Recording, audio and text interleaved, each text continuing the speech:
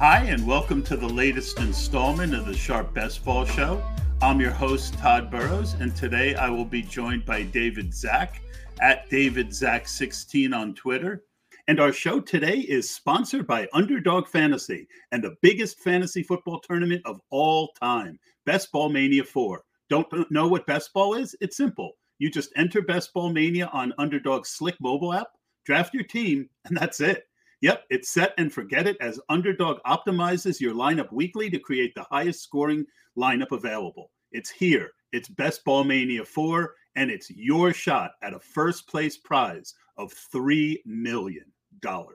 My, how Best Ball has grown. Get signed up on UnderdogFantasy.com or via the app store with promo code SHARPKIT. And not only will they double your first deposit up to $100, but you'll also receive the Sharp Football Draft Kit for just $1.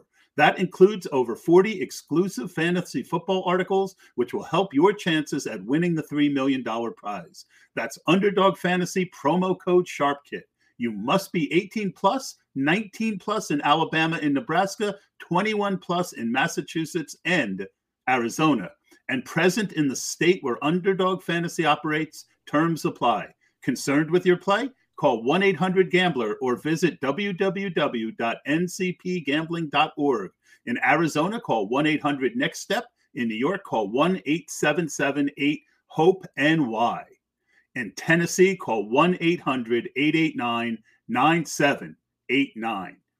David is the creator of Freaks in the Spreadsheet and another die-hard best ball player. Today, we're going to focus a bit on wide receivers at the end of the show, as I did an article this week on where they are best drafted site to site. But first, David and I share some common ground on player exposure and portfolio building. He is much more able to put in numbers some of the thoughts that I have, just kind of the way things make sense to me. All right, David, welcome to the show. Hey, thanks for having me on. I've always been a fan of all the guests you've had on and all the topics you cover, so really appreciate it. Oh, yeah. Since day one on my old podcast, which I still, can do once in a while, I've always given chances to newer guys that I see putting in the work and trying to make a name for themselves, because I really feel like that's what it's all about. And just because someone has a name in the industry doesn't mean his information is any better than someone who's just trying to break in. Yeah, that's a good point. It's all about the work you put in, right? And how thorough your process is. Well, and, helping each other to draft the best teams that we can using the best process, because we all want to win that $3 million. Absolutely. All right. So one of the things I get the most heat over, David, is my firm belief that even the best drafters are willing to take on too much portfolio risk with their players' exposure. The term "no risk it, no biscuit" gets thrown at me a lot. In other words, if you're not willing to risk it, you're not going to win. Big picture, what's your thought on no risk it, no biscuit, player ownership? And, for me, I tend to define it in the first and second round, and then, other rounds after that. What are your thoughts on those things? Sure. So everyone has their own process, right? And no risk it, no biscuit. Like, that's the amount of risk tolerance you're able to give yourself. For me, I can't stand going over too much exposure on a certain player solely due to injury. Last year, I got burned so bad by guys like Wan'Dale Robinson and Lamar Jackson. Like, I was 45% Wan'Dale and 35% Lamar. And I do think the most learning experiences in life are from pleasure and pain. And when you see a high rostered player, that hurts a lot, and you learn your lesson from it. So, yeah, I that's exactly my thought. And exactly my experience. And, and I've had really good success a lot of years by never having more than 25% on a player. People don't realize how much 3X is. When you say 3X, you mean three times the exposure of the field? Well, yeah, the average is about 8%, so Right. 25% is about 3. Yeah. Yep. No, it's devastating when a player goes down. And yeah, that's about my number too, is 25 to 30% is kind of the number I'm setting for myself this year on player exposure. That's, somewhat abstract. It like I said, it's about your risk tolerance. And if you look at the teams that made the BBM finals or the puppy finals or any kind of best ball tournament, there's a wide variety of teams. There's zero RB, there's superhero RB, stuff like that. So it's not isolated to must-have players most of the time. You can still win with different builds with different players. So that's what I try and diversify. I still have players I like a lot, and I'm trying to build as many combinations of those teams that I like and fading players as well. So yeah. I feel like the whole thing about injury doesn't get talked about enough. And I always explain it like this.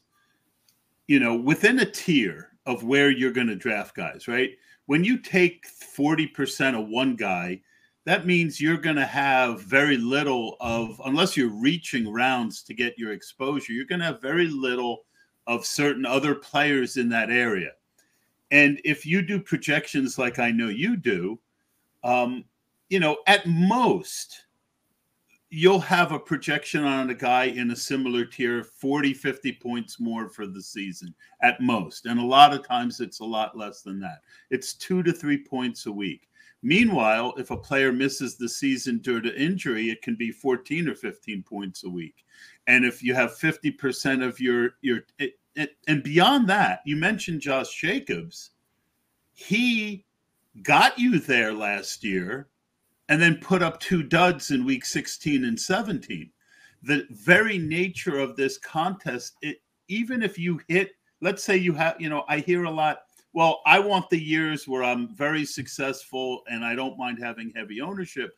To me, even if you're right, and we saw the same thing with Cooper Kupp a few years ago, all it takes is one bad week in week 15, 16, or 17 to wipe you out just as much as an injury might.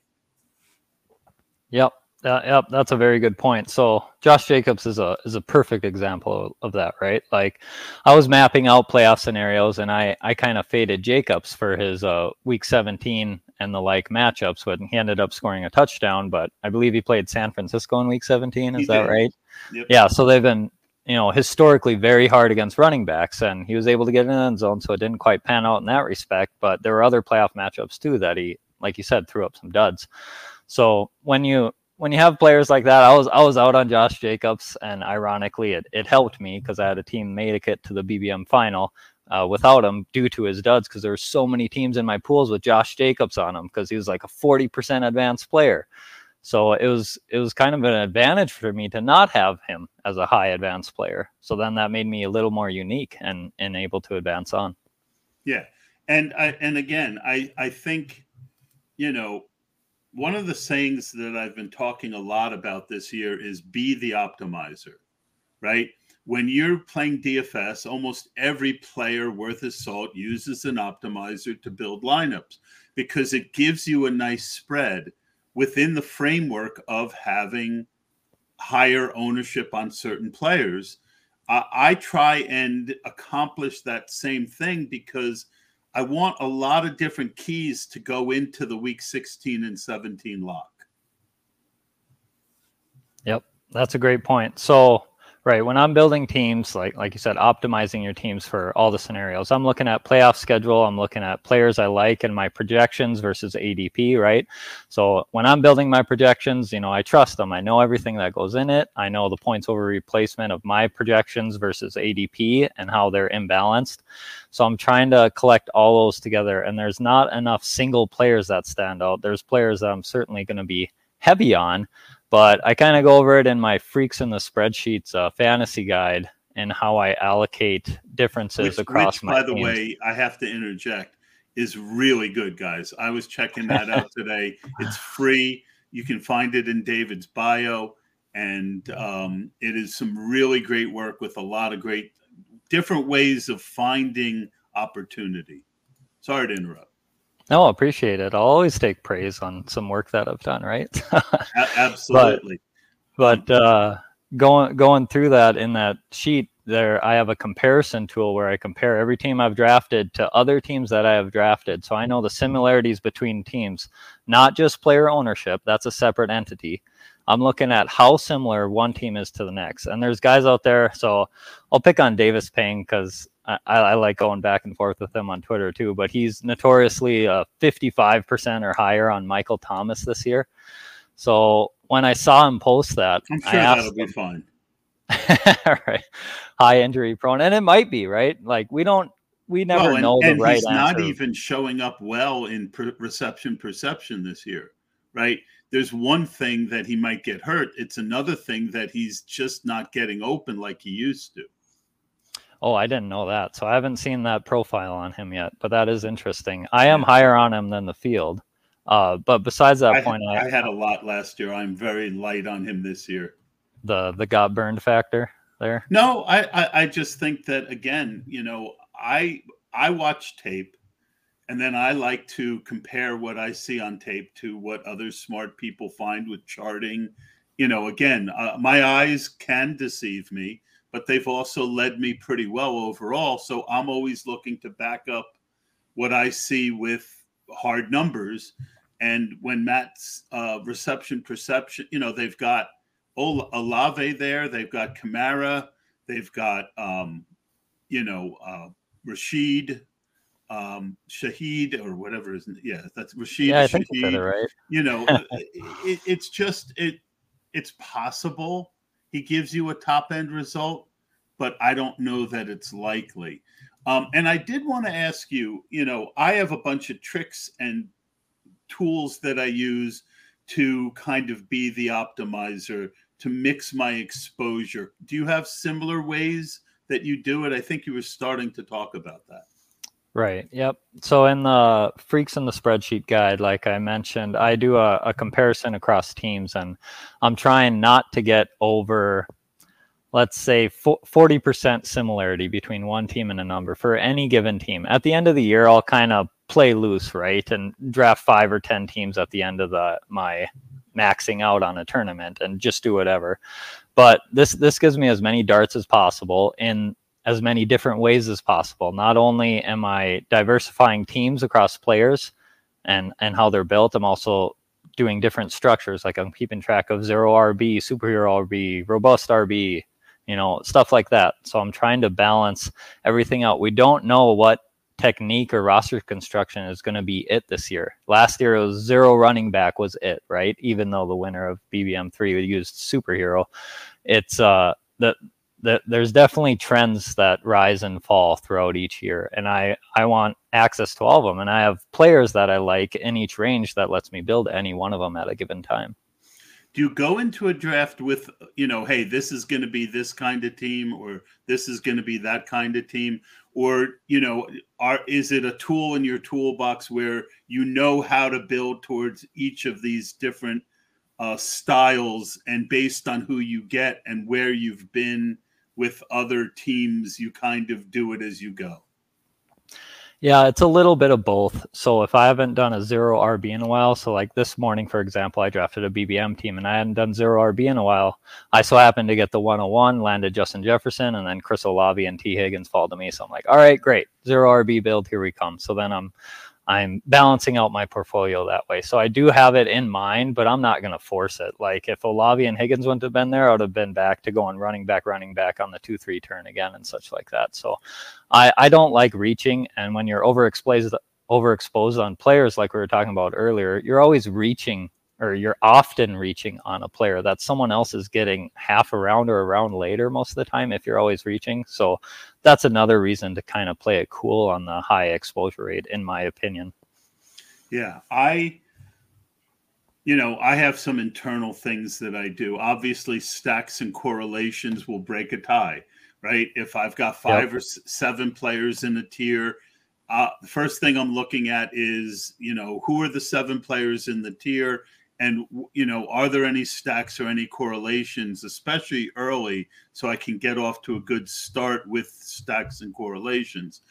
After that, I'll use roster construction, like you said. And worst comes to worst, I'll just the last tiebreaker is how much do I have of each guy, right? So if there's 3 or 4 guys left and I'm pretty even on all of them, I use the spike week overlay and I'm just sitting there going, okay, this is how much I have of this guy. This is how, and that's how I kind of mix it up. That makes a lot of sense. So you have an order. You go with stacks and correlation first. No. And then roster? No. First thing I'm looking for, is there a value on the board that's too good to pass up? Right. Okay. So first thing I'm doing is if there's a guy who's, a round and a half later than he normally goes, to me, that trumps a stack or correlation, especially early. I'll worry about that later. And then as the draft goes on, stacks and correlations will sometimes pass value, especially in the last 4 or 5 rounds of a draft. That's more where because I'm not counting on those players to win me my league. I'm hoping to catch lightning in a bottle with those guys during the playoff weeks. So that's where stacks and correlations, I am willing to jump a tier.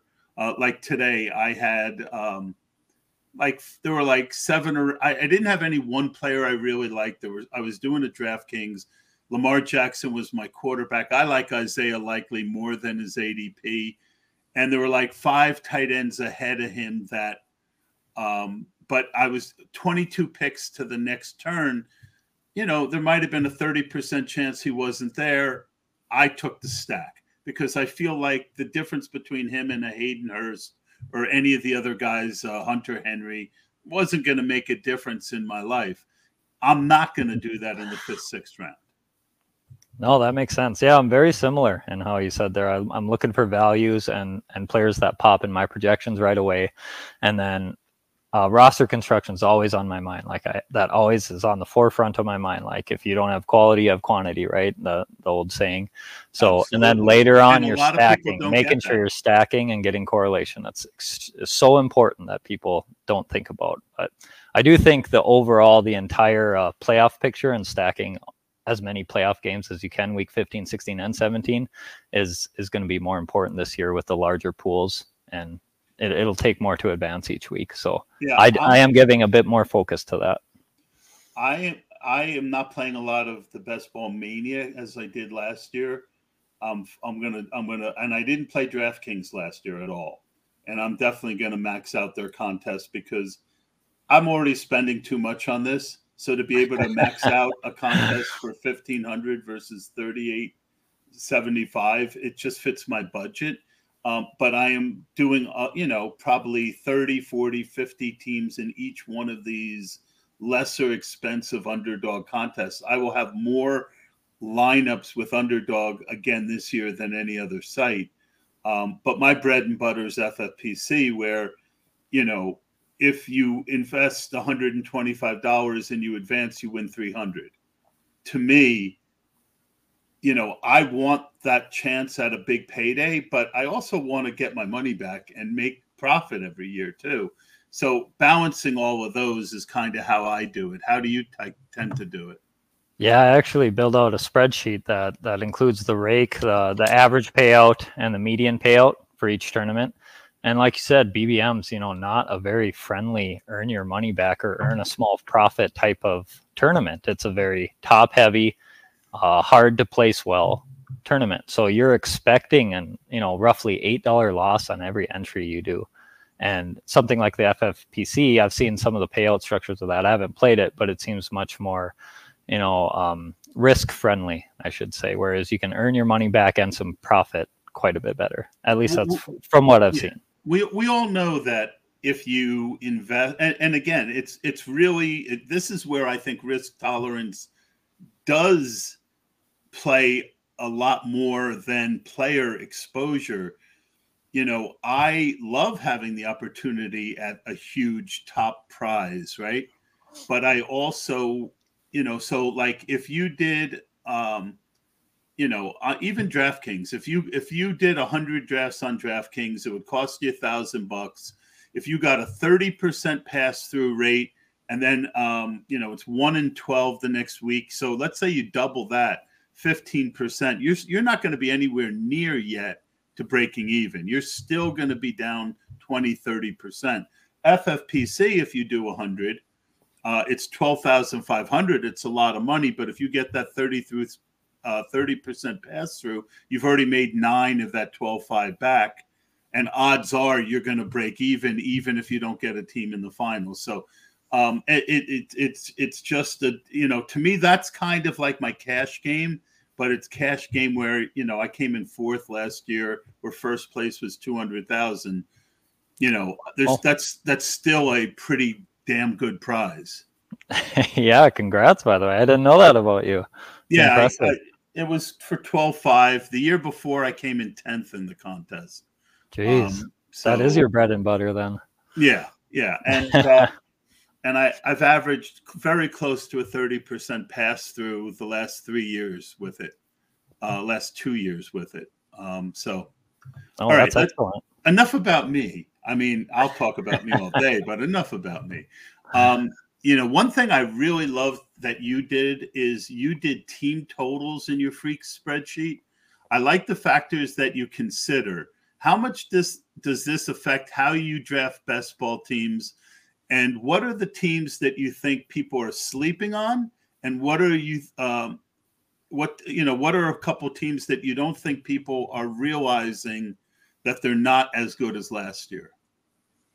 Gotcha. Yeah. So the team projections I do top level projections for my player and team projections, and it all starts with the team overview. I'm looking at Vegas odds for wins, kind of projecting that into offensive points and yardage. I'm looking at offensive line. I'm looking at coaching changes. I'm looking at efficiency metrics like yards per touchdown. So teams with really high yardage, but not as much scoring, they should probably balance out a little more. Lord Reeves was the one that I think I first saw do that one.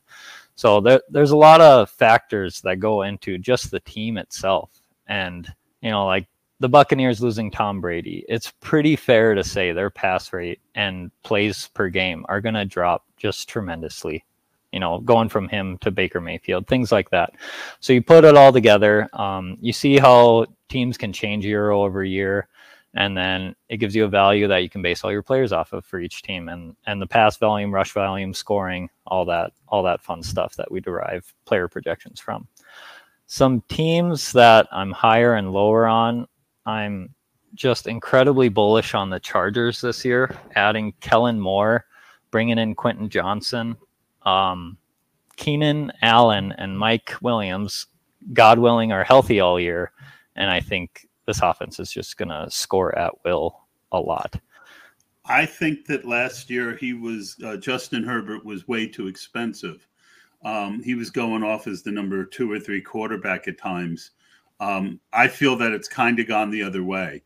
And I find myself drafting a lot of him lately. And it's good to see that your numbers back up that sense that I have. I also noticed that you're very high on Quentin Johnston. Oh, Quentin Johnston. Yep. So I have, hundreds of models feeding all these different things, right? And he really pops in my rookie dynasty model. It likes everything about him, like his profile from a college standpoint. He just produced as soon as he got to college at a high level, year after year after year, declared early. He's a huge dude. People give him a bad time for his drops or whatever, body catching. I think that's just dramatically overblown. He's my wide receiver 1 in class, team agnostic, and then he landed with the Chargers, and that just put him on top for me. So in the same sense, Jackson Smith is, I think, a bit overrated. He's very close to number 2 for me, and I know a lot of people will say I'm crazy for even having him at number 2, but he's going to struggle, especially in redraft. Dynasty is a different story, right? But in redraft, I think he's going to struggle to pay off at his outrageous round 4 or whatever it is, ADP right now. You can even find him in round 7 now, depending on the site. Okay. Yeah. But I mean, to me, he's one of those. So you talked about learning through pain. I've learned, one of the ways that I've learned through pain is by not accounting for, like, a couple years ago, Kamara and Michael Thomas were both going in the first round. And I thought there's no way they both pay that off, right? With Drew Brees kind of at the end of his career. The problem was that each of those 2 years, one of them got hurt, just completely unlocking the other guy, right? So, now that his price has come down, I'm very high on Tyler Lockett at ADP. Same. But I feel like having no JSN could really kill you if one of those two guys goes down, right?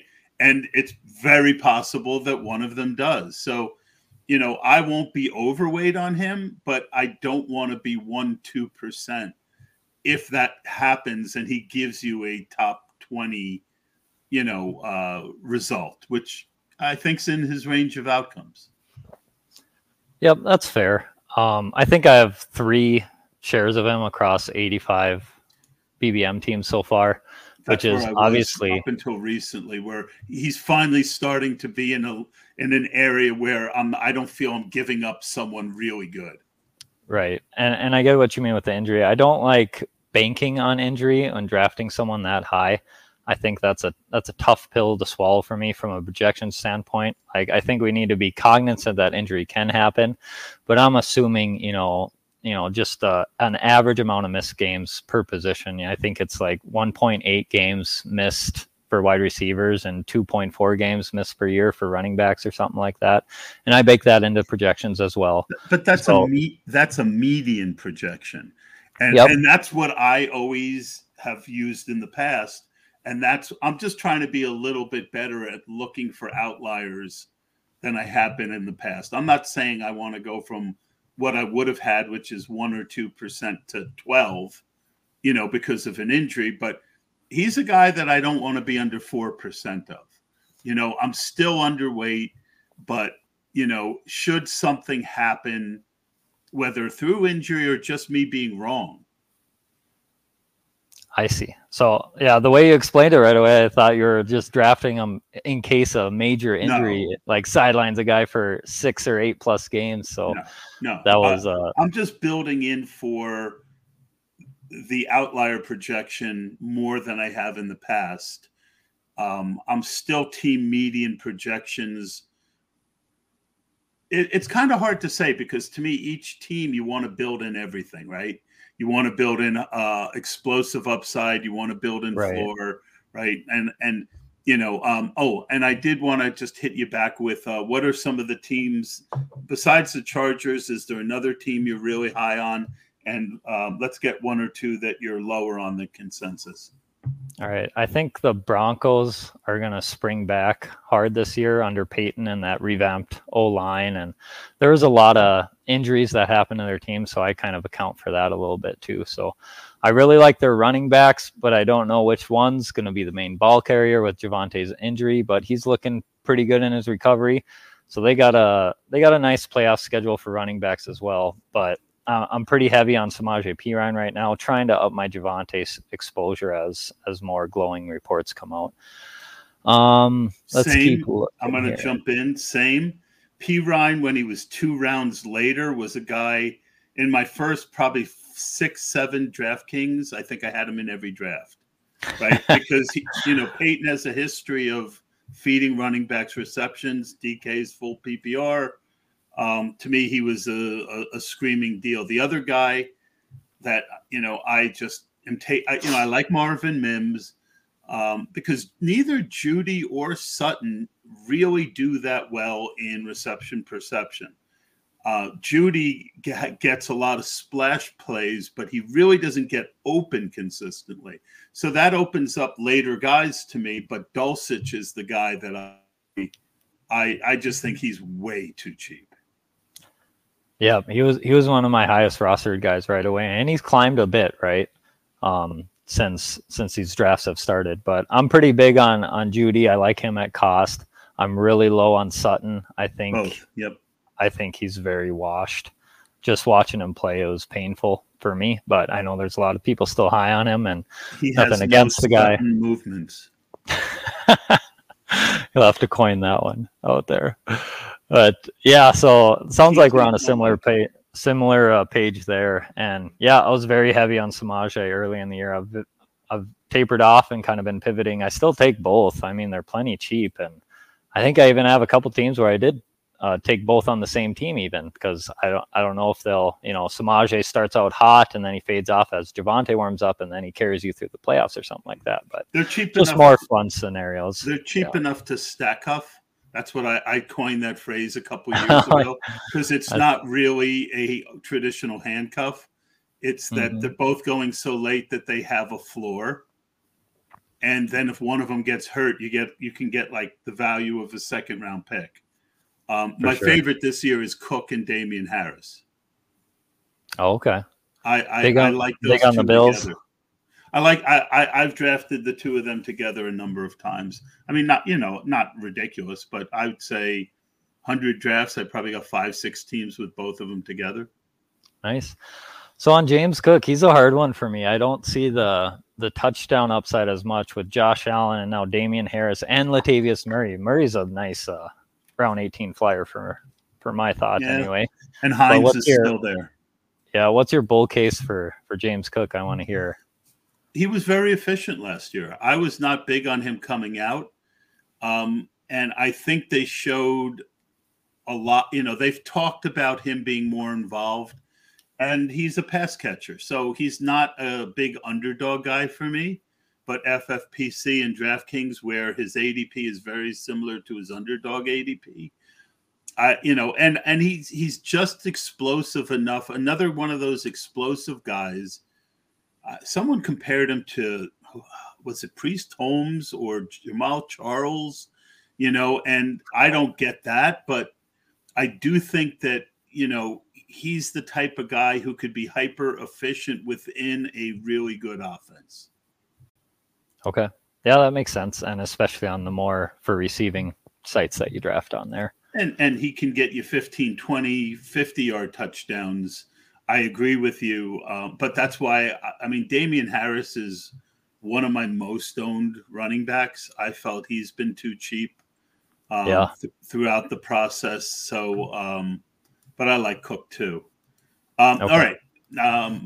Two teams that you're not as high on.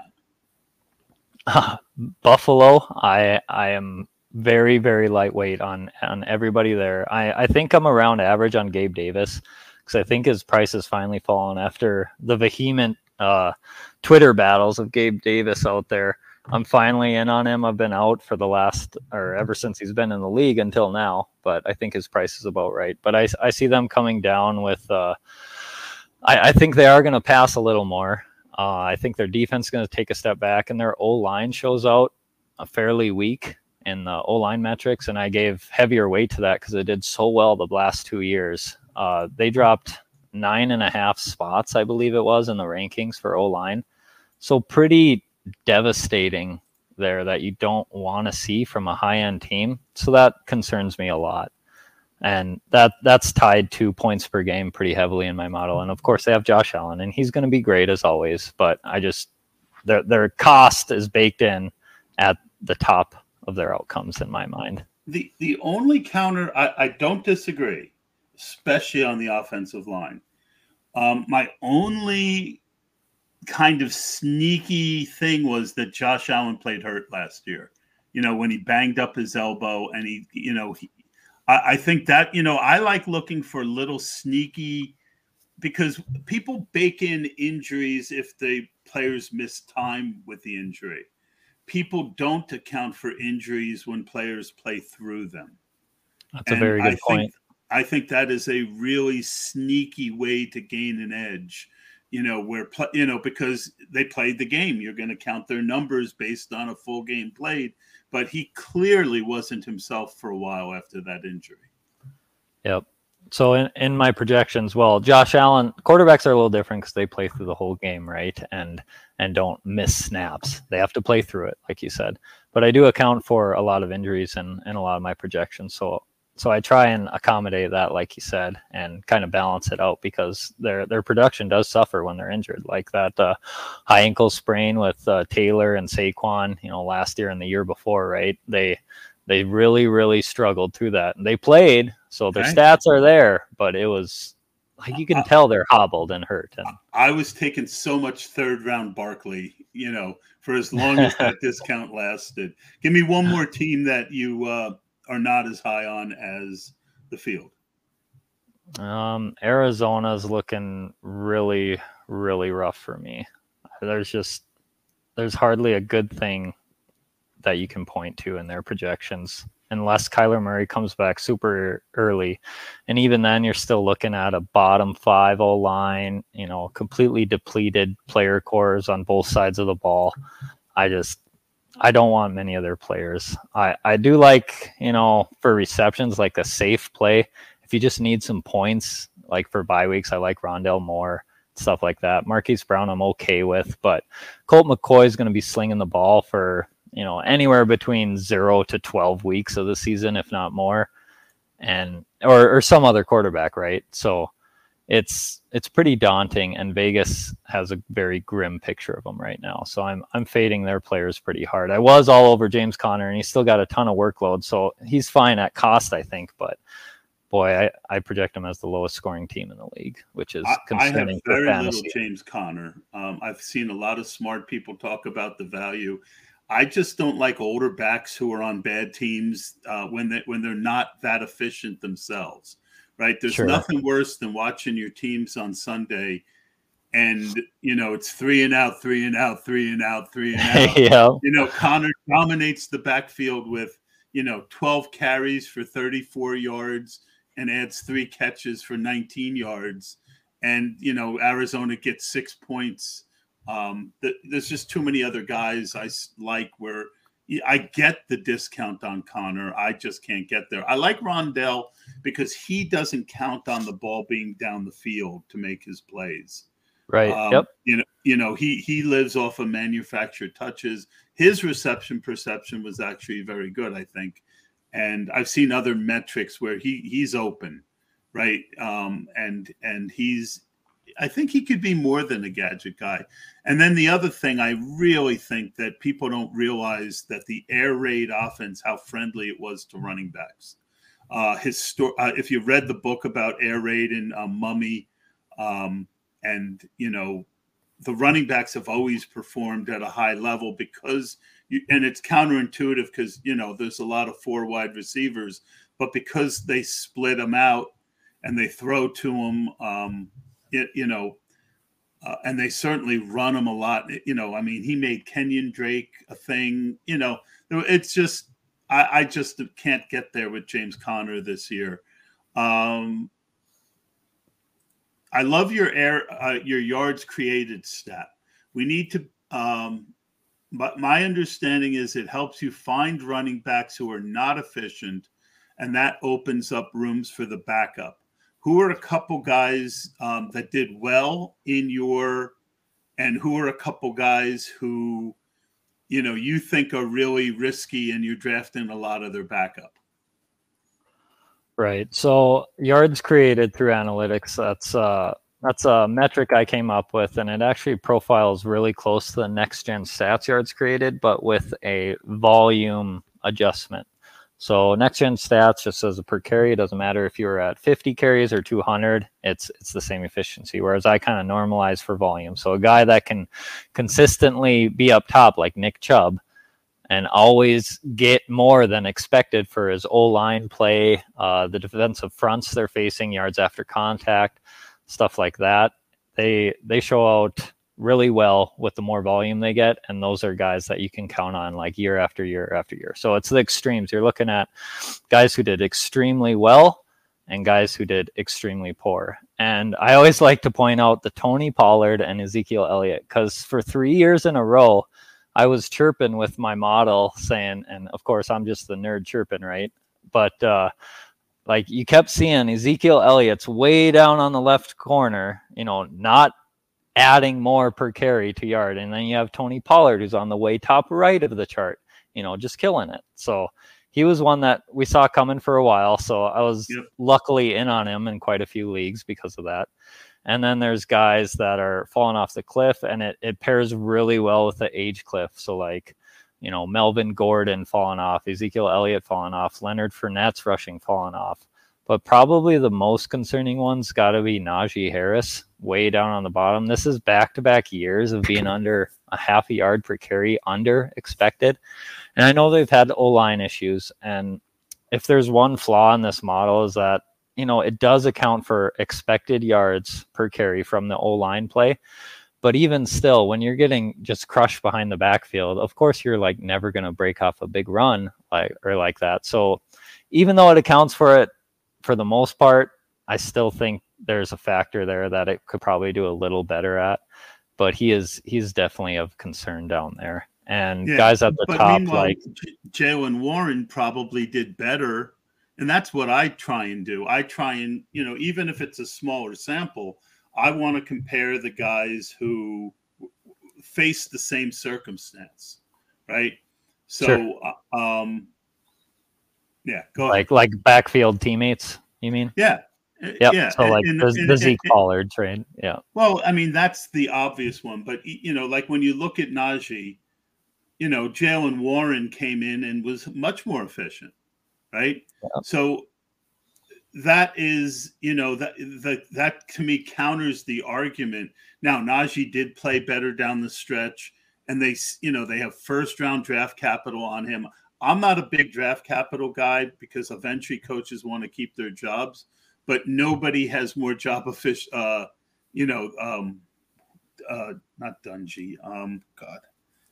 The coach Mike Tomlin, Mike Tomlin has a lot of job security. Yeah. He isn't going anywhere. Yeah. So, but I think he's one. Here's one that I thought was really interesting. And it was a guy I was fading, even though I always liked him and I drafted him last year. Khalil Herbert got both Roschon Johnson and Donta Foreman. Foreman, I think people are sleeping on a little bit this year, especially in half PPR. But Khalil Herbert is starting to drop but he was really efficient, wasn't he? Yeah, he was number 4, I believe, in my yards created over expected model. So he really popped. I think they're looking for that kind of grinder replacement of Montgomery, right? With Roschon and Foreman. They both have the bigger bodies, right? And can work in between the tackles. So I think that's kind of all that is there. And Fields, with his rushing ability, I've heard people explain how much that opens up the running game. So maybe Herbert benefited a lot from that. I'm not exactly sure. I haven't watched a ton of Bears games personally. But yeah, the younger guys who pop up at the top right, like Khalil Herbert and Tyler Algier, he's a favorite of mine as well. I'm drafting a ton of him. I wasn't early. And with the drop? Well, I drafted so much in the early best ball. I had so much of the rookies, right? Oh, okay. So in that range, I had a ton of A-Chain, a ton of Israel Abanaconda, a ton of Tajay Spears, and a ton of Roschon, right? So I just, he wasn't just and he was 7th, 8th round back then before Bijan went. So I thought Bijan could go there. So I had almost none. He's become a guy, him and Mitchell from San Francisco are two guys I love mixing in as a 3rd or 4th running back, where I feel like, you get that, if you get that injury, those guys could really go nuts. Good offensive line. Exactly. They got a lot of things going for them, right? Nice playoff schedule. Like you said, injury ahead of them, or even without, they do have standalone value just by themselves. Like, they're not going to give Bijan Robinson 100% of the touches. Like, coaches have said they're going to split it out, and they said the workhorse running back role is dead. Like, whatever that meant when they came out and say that. But they are going to split the ball between them up a bit. Bijan, of course, is going to get the lion's share of the carries, right? But Algier and Mitchell, my 3rd and 4th highest owned running backs right now. They have tremendous upside, good offensive line, good coaches that know how to use them to their strengths, and they have nice playoff schedules. So you get all that kind of piling together, and we say you always say best ball is a nuanced game. There's so many factors you're looking at. So there's a lot of things working right for those guys to pay off, even without injury, and with injury they just explode. Yeah, the one guy that I mean, we seem to, and this is what I love, and it's why I wanted to have you on.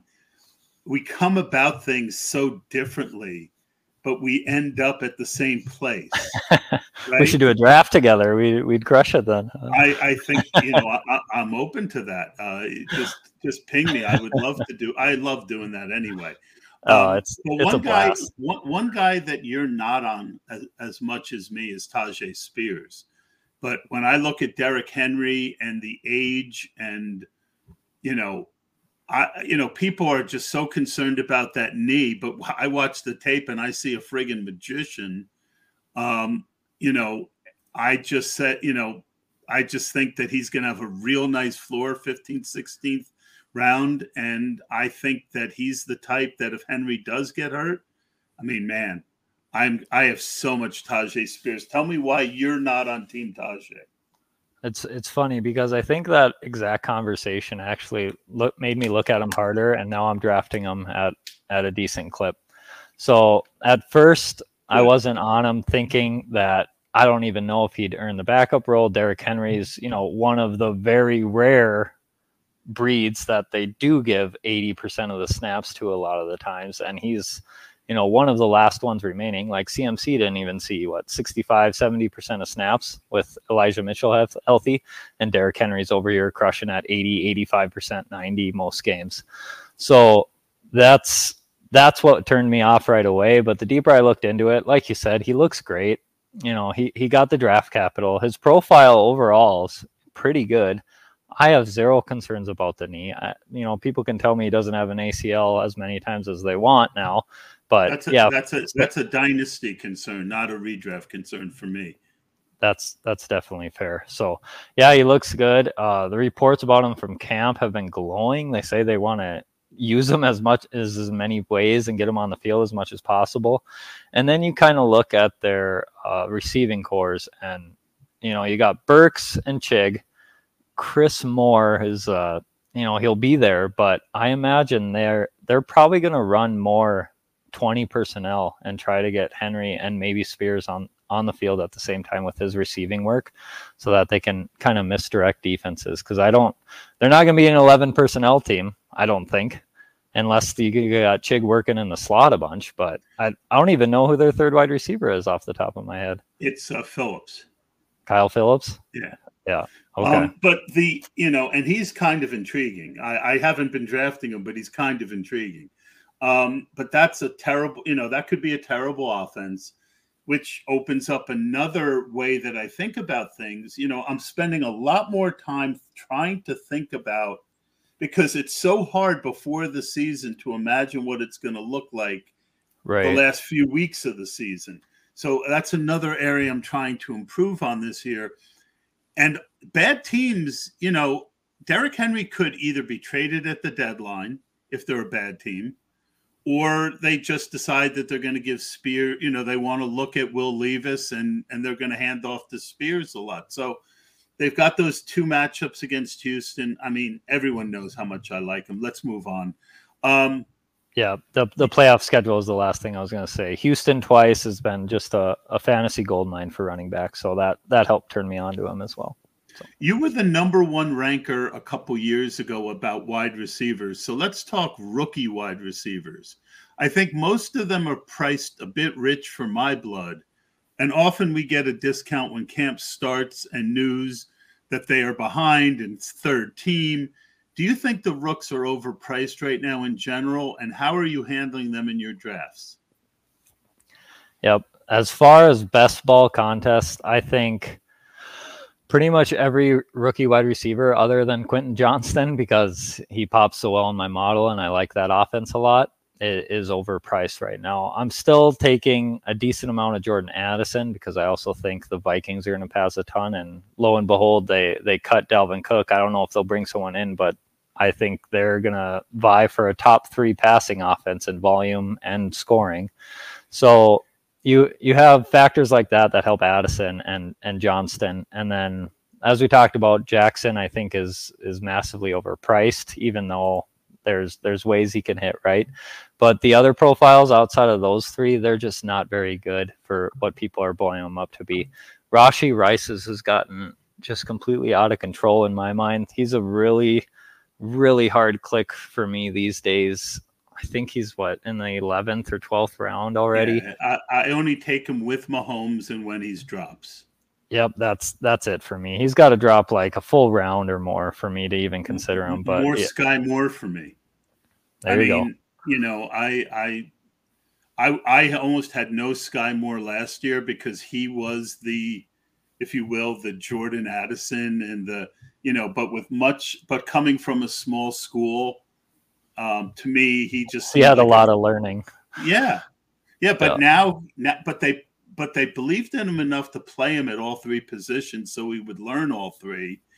And if you believe that Kadarius Toney is a time bomb, whether through injury or just Kadarius Toney, Rashi Wright was right. I'm not as good with wide receiver tape as I am with running back. I really have been very, very good with running back. Wide receiver, I'm more mixed. But I just wasn't, I wasn't seeing it with Rod. And that's why I talked about reception perception and why I bought it this year, because I need something beyond what I see. Where running back, I really, trust myself. Anyway, I'm trying to think. There was who's some later running backs, wide receivers. There's a few that Jonathan Mingo, are you in on him? I'm way off on him as well. He's the first Panther wide receiver taken, right? Well, the guy that my most owned wide receiver right now is a rookie. It's Josh Downs. He is so cheap. I mean, I don't think he's, the type that's going to explode. And, but I think he can be a guy who can get you that 10 to 15 points. And there's a lot of value in that in the 16th, 17th, 18th round of drafts. So that one, I think, hopefully, or I'm guessing plays more into the FFPC style with the more points per reception. Because for me, with the pass volume... No, I take him everywhere. Oh, you do? Okay. I think he's better than where he's going. I could be wrong. In doing projections, right? So I think that's fair to have a good player take. I like Josh Downs' profile a good bit, but in building projections, and you have Anthony Richardson at quarterback and Shane Steichen came over from Philly, right? Yep. So they got Jonathan Taylor, Anthony Richardson. I think they're going to be extremely run heavy in a lot of facets of the game. Michael Pittman's the clear-cut number one. Alec Pierce, I like as an outside wide receiver. I think he's the clear number two. And by that time, the pass volume, it just doesn't add up to me from a kind of stats standpoint. Whereas a player take, I liked him, but from the passing, the scoring, and just the utilization standpoint of projections for me, he came out extremely low. So I don't think I'll be taking him hardly at all. He'll be one of my hard fades, as most of the pass catchers in the Colts are. But, they got that gorgeous Week 17 matchup with the Raiders, so you never know what happens there. Their defense is trash. I have a lot of Pittman because I really feel it's baked in. Pittman was someone who came out really well on reception perception. He's a talented guy. He gets open. He can get you short passes. He can get you long passes. And I think Richardson's kind of profile is that he's really accurate at times and really inaccurate at times. And I'm okay with that. It's the guys who can't throw you into the ball and lead you that I have a hard time with. So I do agree that, he deserves to be dinged, but 6th, 7th round, Michael Pittman, I mean, you could be talking about an 80 catch guy. Sure. And I think that offense could be, Steichen, it could be better than we think. Yep. So, and another part I kind of put into projections is the talent gap between tiers of wide receivers, and Pittman's, this big of a tier above everyone else there. So he's gonna get the lion's share. He's gonna lead the team. I think I have him at 90 some receptions even. So he comes out fine there, but the rest of the wide receivers, the pass volume drops off so quickly that I just don't have a lot of love for him. I will keep that in mind. There's a lot of guys. I could be wrong, right? Like no, projections well, are we all could projections, be right? wrong, but when I saw how much I had at Josh Downs, it surprised me. I didn't think I had that. I didn't think he was in the 20s, right? And so, but the great thing is, by the end of this month, with all the drafting I've done, I'll still only be about 30% of what I'm going to draft. There's plenty of time to adjust. Right. This is a time of year where people move for no reason. And then once we get into camp, people don't move quick enough. Anyway. Yep. No, I agree with that. Like you see the Alexander Madison news, like I saw some people taking him in the second round and then I saw him sliding in some. Like there's so many wide takes out there. Are you a fan of his ADP? I have a hard time with him in the 5th, 6th round. No, I can't hardly click him unless I'm doing a 0 RB build and he falls a bit. He's one I just can't take ahead of ADP. We get Vikings where I live, so I get to watch him all the time, and he doesn't have it for me. Like, I'm not a film guy by any means, and like you said, your eyes can deceive you, but I just don't think he's that good. And I think they're going to bring in someone or Ty Chandler. Yeah, I've been drafting some Ty Chandler. I'm not. He might be the guy. They might bring in Fournette or someone else. Right. You know what? I don't think there's any rule that Dalvin Cook can't go back there. Do you think he'll want to? No, but I think he's shown that he wants money, and I think Minnesota might value him more than anyone else. But they did everything in their power to try and get him to renegotiate to a level that they thought was fair. Yeah. Keeping him to, the middle of June, right? Right. I think in their heart, they want him back still. And I think that they'll wait a little bit longer so that he can see what's out there. And they might make another push. And if that doesn't happen, I think Lenny, I think Hunt, I think one of those guys could be on the table. Yep. Some veteran with pass catching and pass blocking chops. Makes David, a lot of sense there. Great stuff. I love everything that you're doing over with Freaks in the Spreadsheet, guys. You absolutely need to check this out. Give David a follow at DavidZack16 on Twitter. I rarely find guys who are nuanced with their spreadsheets like David. I have a lot of respect for him. I think he's going places in this industry. David, thank you so much for coming on. I really enjoyed the conversation. Sorry I monopolized it a little bit, but I love talking about my takes. No, I love hearing them. That's the best part. Like you said, we learn from each other, right? Yeah, so, I feel like we really got into some good situations. Go ahead. I'm sorry. No, I was just saying we learn from each other, and I like hearing people explain their thought process because it makes me question mine, like Tyjae Spears, right? So you got me around on him. So if he becomes a league winner, I know who to thank, and it's you. Well, I am going to be digging a lot more into your work. I did a decent amount, but like you said, it's a bit of a manifesto, and I look forward to getting through more of it. That's going to do it all for this week. Next week, we've got Mike Leone of ETR on, and we're going to talk about, speaking of manifestos, his best ball manifesto. That's going to do it for me this week. Thank you, guys. Have a great day.